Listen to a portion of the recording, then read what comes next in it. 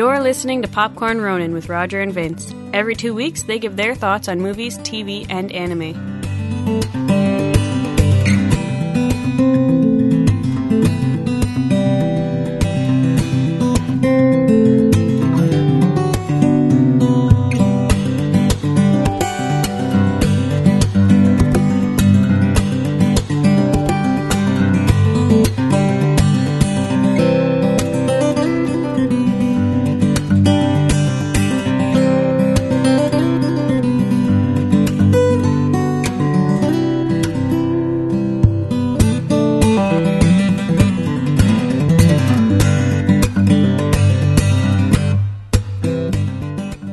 Originally written as a comic book for Marvel in the late 90s, Big Hero 6 was a superhero team recruited and organized by the Japanese government.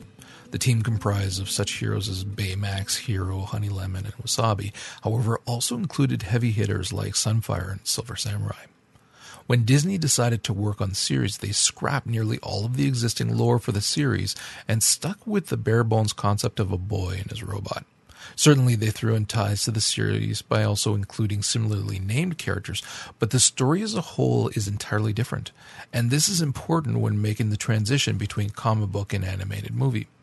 While it may have been interesting to see a truer translation of the comic book, I have to say I was far happier with this film as it was.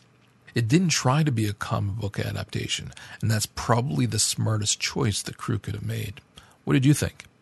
I'm definitely in agreement with you there, because we even read the comic a couple months ago on our Comic Book Informer podcast, and while we enjoyed the characters, the story was largely lacking. So if you take, the heart and soul of what the comic represented and just bring that over and do your own thing with it, we definitely ended up with something better overall. Yeah, and this is something that they talked about in that article that you had found, you were telling me about, where they talked about stripping it down as well. Yeah, that was actually a really cool read about the approach Disney takes with their animated movies. And even they said this is an old Walt Disney thing going back to the 30s, where they start off with like test screenings, just using like storyboards and fill-in voices. And I find it hard to believe that so many of these great movies were, at least in their eyes, absolutely horrid, even, up to a couple months before release. But it was cool seeing, them breaking down that process. And when you look at the finished product on most of these Disney films, obviously their process works. What I like to hear, and they talked about it in the article as well, is that they now have John Lasseter working with them. And so you have the team constantly has to go to Lasseter's with their pitches and changes and things like that. And Lasseter, for folks who don't know the name, although you should, of course, runs Pixar. Pixar is all about story and characters. So when you look at the influence that he has in works like this, you see it so clearly, because it is all about the characters. It is all about the dynamics between those characters, their relationships and things like that. And that has a huge impact on you as a viewer when you go see a story like this that has those obvious emotional ties. Yeah, the overall driving story of the movie is just more of a vehicle to allow those characters to grow and interact with each other. And that's where the real heart and meat of the film is. Yeah, I wasn't surprised when they decided to make the movie much more about Hero's relationship with his brother, and also the death of his brother and how it impacted him and his decision to then go forward. Because that's really a big Disney Pixar kind of plot device. What was surprising, not surprising, but it was like we didn't see that at all to speak of in the comic book. Yes, those elements were there, but they were never as impactful as Disney Pixar made them in, I shouldn't say Pixar, Disney made them in this movie. Yeah, in the comic, you had a similar relationship where Baymax, his AI was built on Hero's father's brain pattern. So his relationship with Baymax there was much more father-son than a brother relationship. So seeing them change the concept well, not even change the concept, change the way it worked, but kind of keep that core concept of having Hiro have an emotional attachment to the robot instead of it just being an invention. It worked out great. Like the scene where, you know, he's depressed after Tadashi dies and he stubs his toe and Baymax comes out. Like, I'd like forgotten that was Baymax's function. And then just like when he started up and I was like, oh my God, this is his connection back to Tadashi. Like emotionally, it was very well handled. Yeah. And they stuck with that in terms of like the comic book had the, what was it? Was it his memories that were used for the programming of the AI, or I think it was just like his brain patterns or something. It was a 90s comic book thing. Yeah, it was either part of his body or part of his mind or his memories or something. I honestly can't remember, but there was that element in Baymax that was a direct tie to his father, and that's why Baymax was so important to Hiro. Whereas here we see that it's Baymax has all of the like the recordings of when it started, so there's that piece of Tadashi in Baymax through that, as well as through all of the core programming to make Baymax a robot that's a caregiver versus someone who fights in that one little card kind of thing. They did a really good job translating that so that there was still, it wasn't just a robot. It wasn't just a something. There was a very deep personal and emotional tie to the robot. And again, we just talked about this on our last episode with Robot and Frank, how just naturally humans will create those attachments to robots if the AI is good enough to allow it. Hell, even if it's not. And here, when you toss in that additional, whether it's again those elements that are from Tadashi, the videos or the core programming and stuff, it really tied the character in so that Baymax is a massive character in the story. So if anybody asks, we did this on purpose, right? With Robot and Baymax basically being the same character. I did. You didn't think I knew what I was doing. Damn you, Vince. After this many years, a little faith was not uncalled for at this point. Well, at least I had no idea that Baymax was going to be like a caretaker type. So that caught me by surprise, and it was a very pleasant surprise. It was. And I don't know about you. I went to go see it in 3D. I didn't see it on the IMAX screen, but I did see it in 3D. Did you, by any chance, or just regular? No, just regular. You know what, man? I'm freaking hooked on 3Ds. If they're well done, I get so much more immersed in the show. It does make a big difference. And what I think is really important is that most of the ones that are doing 3D now aren't the ones that aren't going for the gimmicky 3D. It's just that much more immersive kind of thing. Mm-hmm. So we went and seen it, and I went with again my buddy down the road, and I actually took my son with me as well. And we went and we sat down and watched it in 3D, and it was spectacular. Like you were the scenery was so well done that like when they're doing those flybys over San Francisco. Well, it's not San Francisco. it's the Japanese version. But when they're doing San Francisco, yeah, it was so immersive. And we already know, if you've listened to any of these prior episodes, if a show is decent or good, I allow myself to get sunk right in and enjoy it. And there were moments with Baymax there where, like, I'm sitting down with two grown-ass men beside me and I'm tearing up because it was so well done. Yeah, they did create a fantastic world to go along with the characters. They definitely, like, it feels cohesive. And I was, again, to do that comparison to the comic book, I was far more impressed with the Disney-esque versions of those characters that we already knew from the comic book, like Gogo and Honey Lemon and Wasabi and Fred.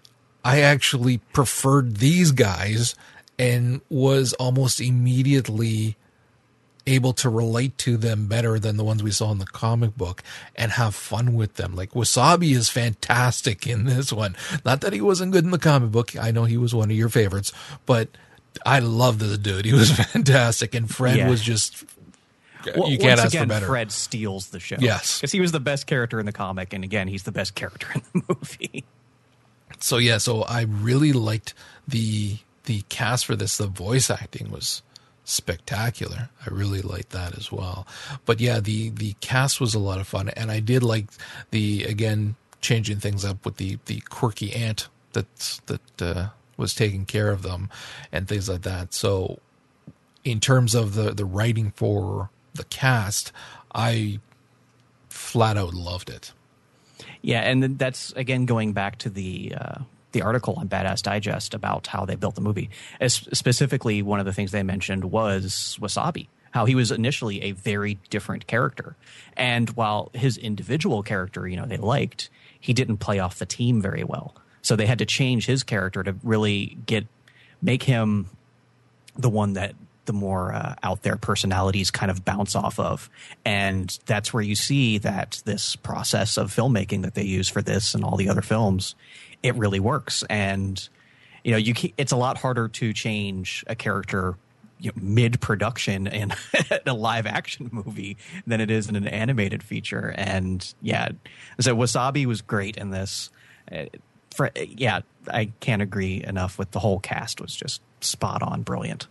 And Alan Tudyk was one of the voices, which is awesome. Wash from Firefly. He was one of the voices, not of that crew, but yeah, he was in there. I actually didn't realize until later on when I was looking through it, I was like, holy crap, it's Wash. That's awesome. But he does a ton of voice work. Yeah, I don't get surprised when he shows up somewhere anymore. Well, he's so good at voice work as well, too. I've been watching a lot more on different things with voice work. Especially, we started watching Bob's Burgers. And Finally. Yeah, I know. I've been holding off on that one, but we're on like season 3 already now. We've been ripping through it. And surprisingly, my wife has been watching them with me. And not because it's surprising because it's animated. She likes animated as much as I do.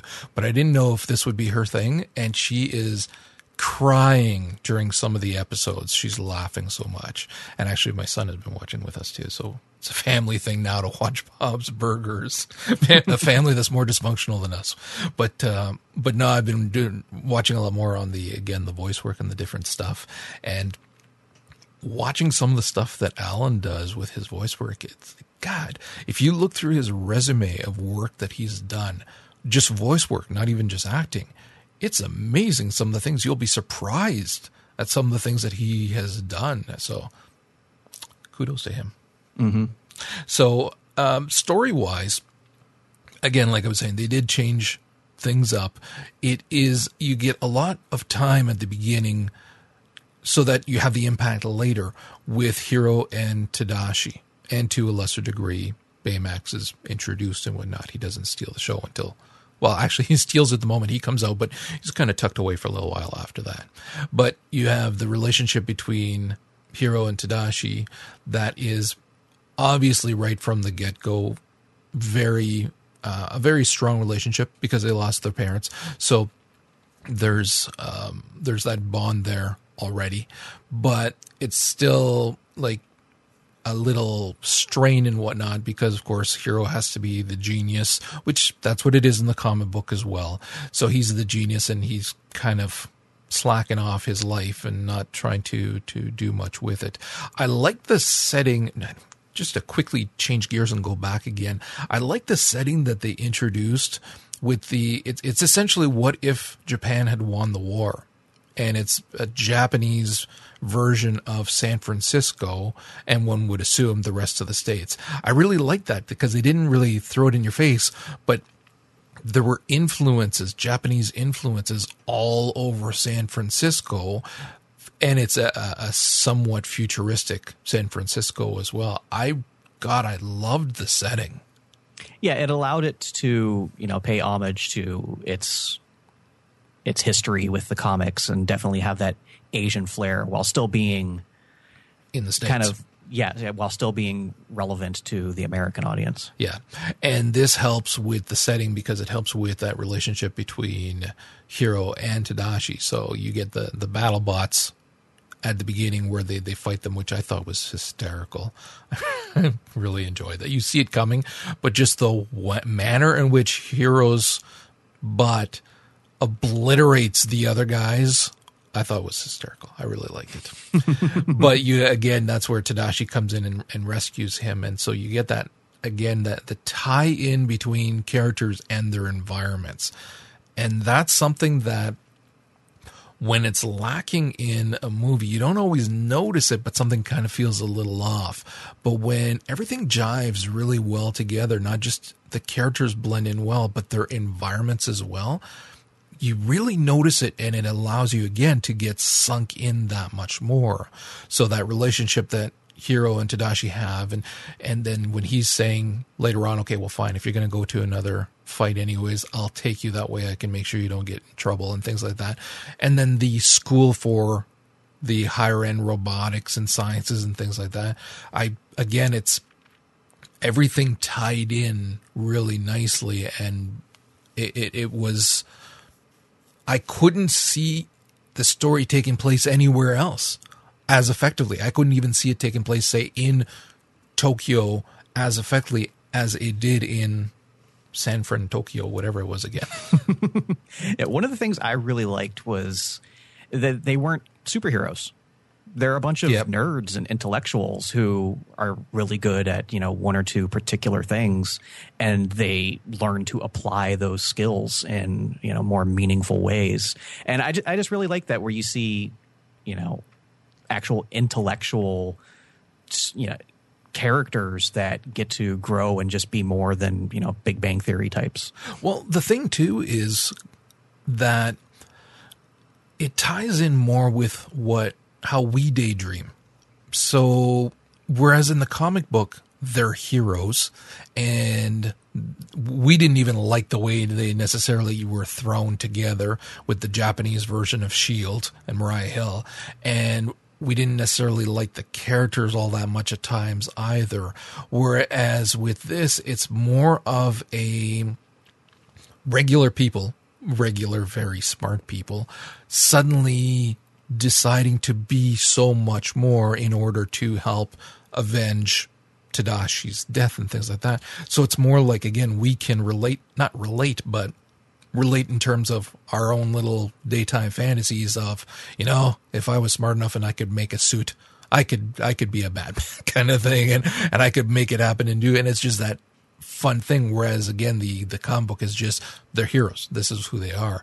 And there's not that transition that allows us to relate better. And that's what makes Fred so great. Yes.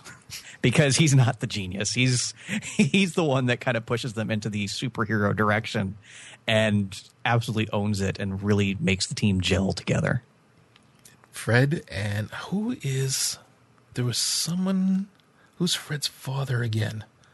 I can't remember. Well, that's the big reveal at the end, the post-credits tease.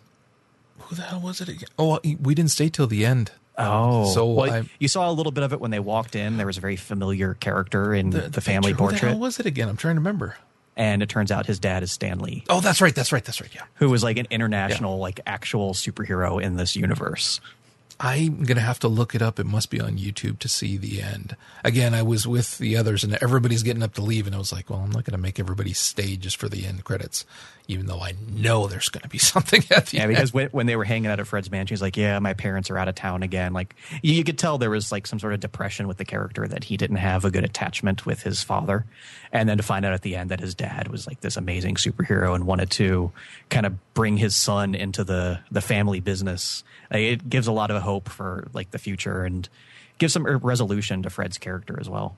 Cool. Okay. I'll have to find it. It must be on. I'm sure it's around somewhere. So yeah.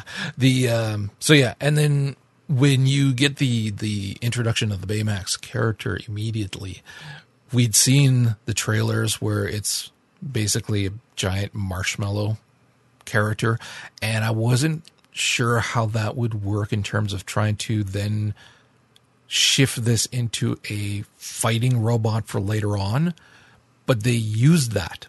We didn't get that in the trailers, but they used that in the movie where it goes against his programming to fight. And even though he learns it Matrix style kind of thing, which I thought was hysterical.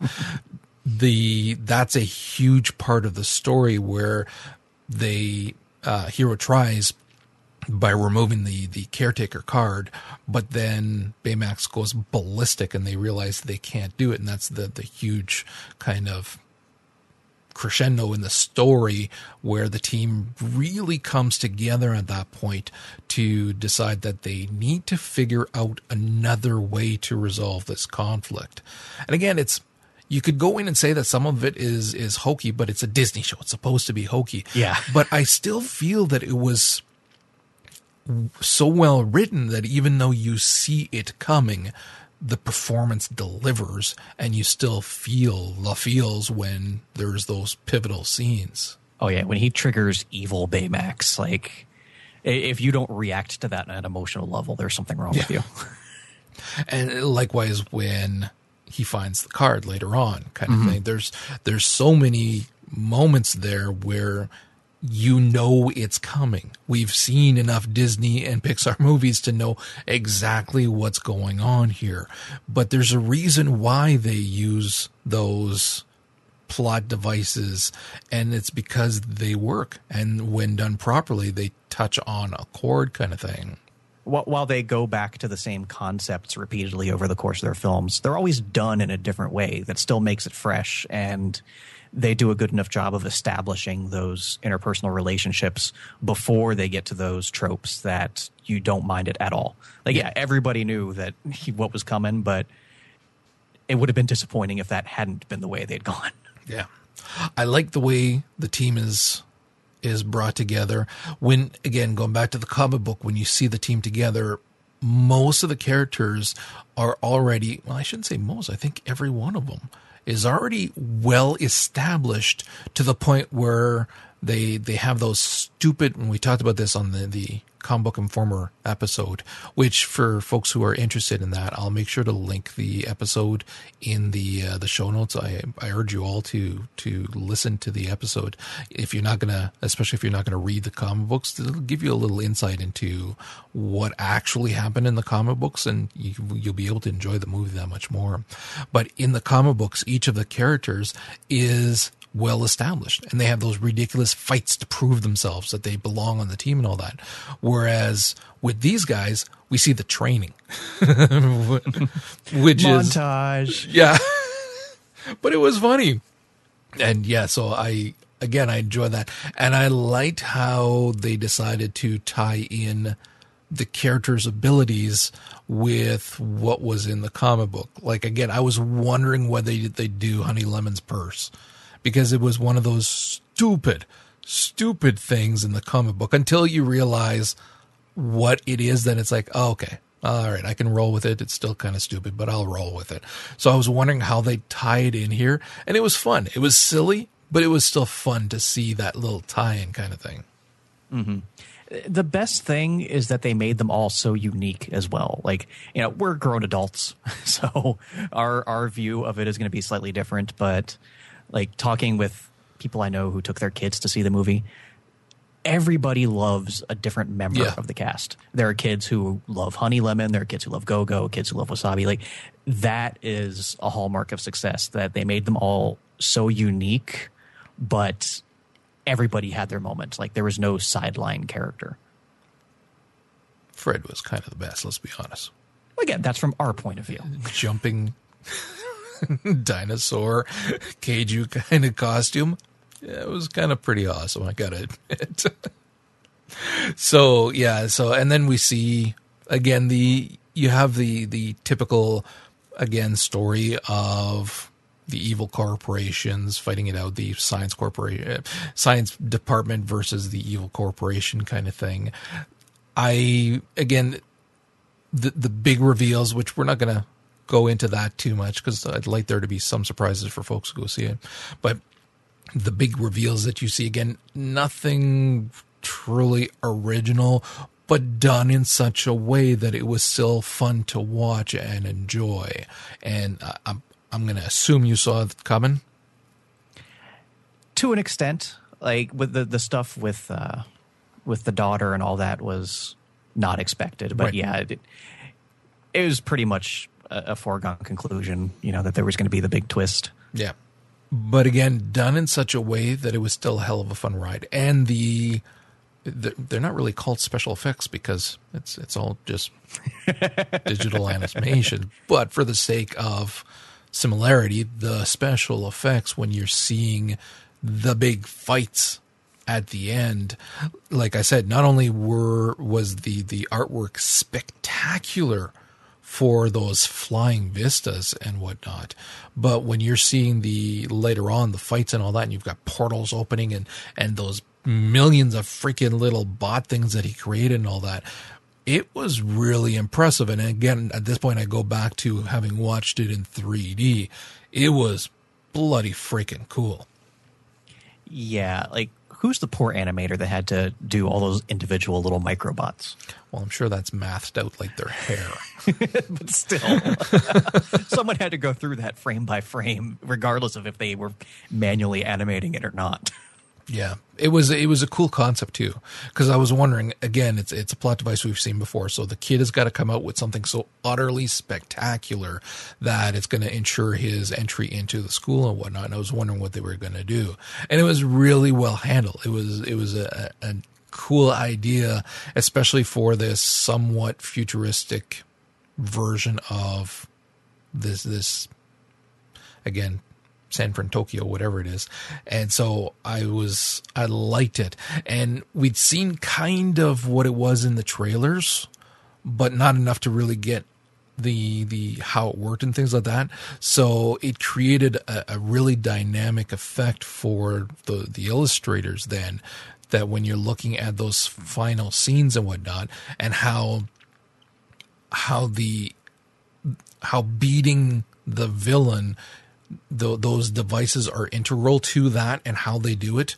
It's not, they don't necessarily beat the villain first. It's let's get rid of the advantage that the villain has. So yeah, there was a lot of things there that I really dug. And again, the quote unquote special effects were jaw dropping when you're seeing them in 3D. And again, there were a few moments that made you jump kind of thing, but it wasn't it fit in with the story. It wasn't this stupid little, let's just make him jump now.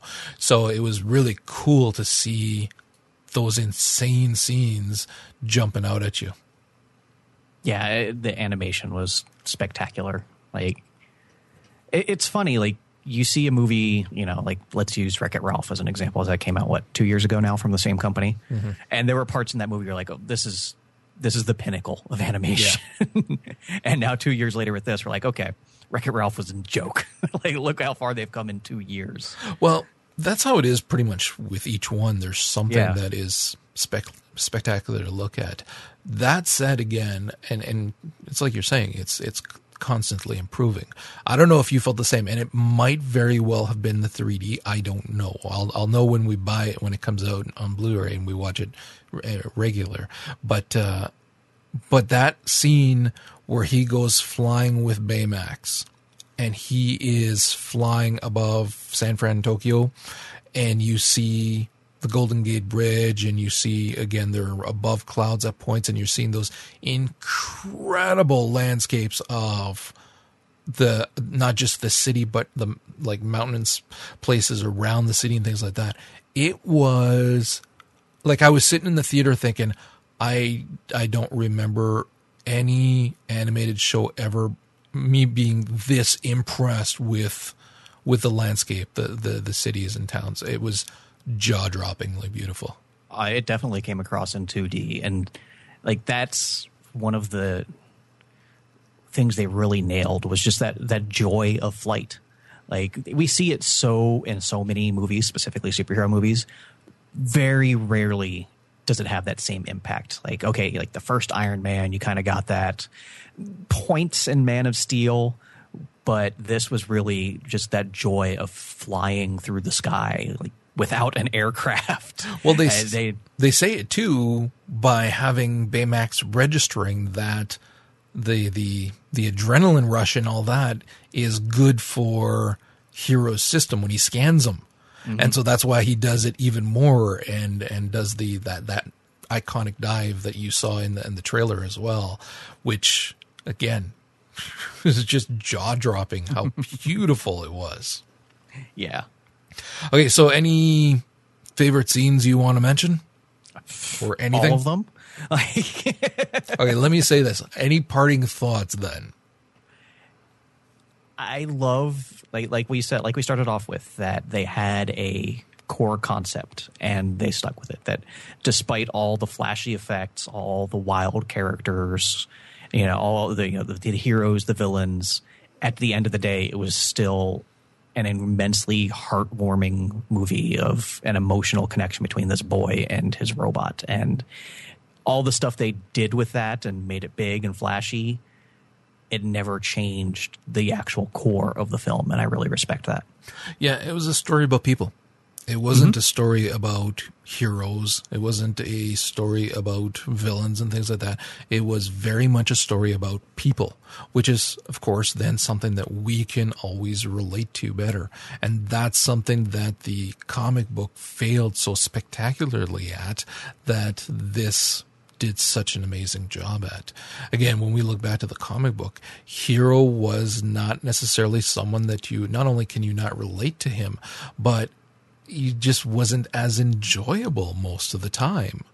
Whereas this kid, even though he's a super genius who can create robots out of nothing, it's still someone you can relate to on a basic level because of the relationship that he has with other people and how he deals with that.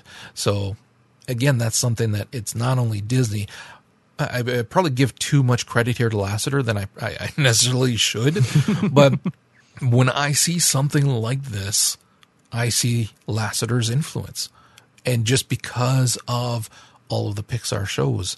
And like, if you saw this and you didn't see Disney in front of it, I don't know about you, but I would immediately think Pixar. Yeah, like you look at some of their repertoire with like Toy Story. Yes, the story of Andy and the moving and this and that was important, but ultimately it was about Woody and Buzz and their relationship. Or Finding Nemo, it was less about actually finding Nemo than it was about his father's personal journey. And like you see that throughout a lot of the Pixar films and the more recent Disney films, since Lasseter kind of bridges the gap between them now, that the story is good, but it's always secondary to the interpersonal relationships. Yep, definitely. Before we go, prior to this, we had, of course, the short film, which is the traditional thing with some of these Disney movies now. And this one was Feast, and it was a pup that's brought in with a guy buys a pup or brings home a pup, I should say, and then it's the relationship between the pup and his master by way of the food that the master gives him, and how the master's emotional state dictates what he eats, and thus what he feeds the dog and what the dog likes. And then when a relationship comes in, he starts eating healthy and things like that, and the dog doesn't like it. What did you think about this? I thought it was really creative. Like, I don't know. It was very different in its approach. And again, it builds on, interpersonal relationships and emotional ties, but in a very different way, without dialogue per se. And the interactions aren't the same that you would get between two people. But I thought it was really creative storytelling technique. I wasn't crazy about it. Not that I thought it was bad, but I really wasn't crazy about it. Which is too bad, because the last few they've put out, it was like, wow, love them. Especially the paper plane one. Oh my God. Oh, the paper plane was fantastic. That was mind-blowing. It was so awesome. Yeah, I'm not going to say it was their best, but I can appreciate it for kind of taking a different approach. Yeah. I wasn't crazy about it. So, anyways, okay. So that's going to wrap it up for this episode. Thank you very much for listening. You can get the show notes at popcornronin.com. And like I said, I will make sure to link our episode of Comic Book Informer where we talked about the comic books for anybody who's interested. And like I said, I would urge you to listen to it, especially before you see the show, so that you can kind of get an idea of what Disney took from the comic books to insert into the movie, which makes it a lot more fun when you're watching. So check out the show notes. Let us know what you thought about the movie, and we'll see you in a few weeks.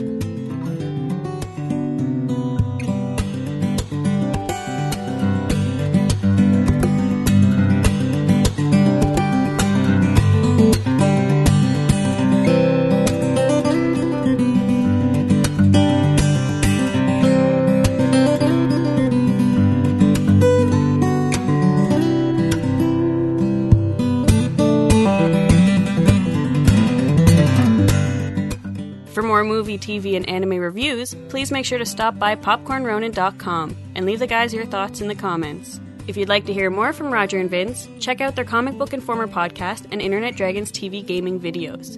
And lastly, thanks to Manelli Jamal for the show's theme music. We encourage everyone to check out his site, manellijamal.com, or find him on iTunes and help support this incredible musician by picking up his CDs.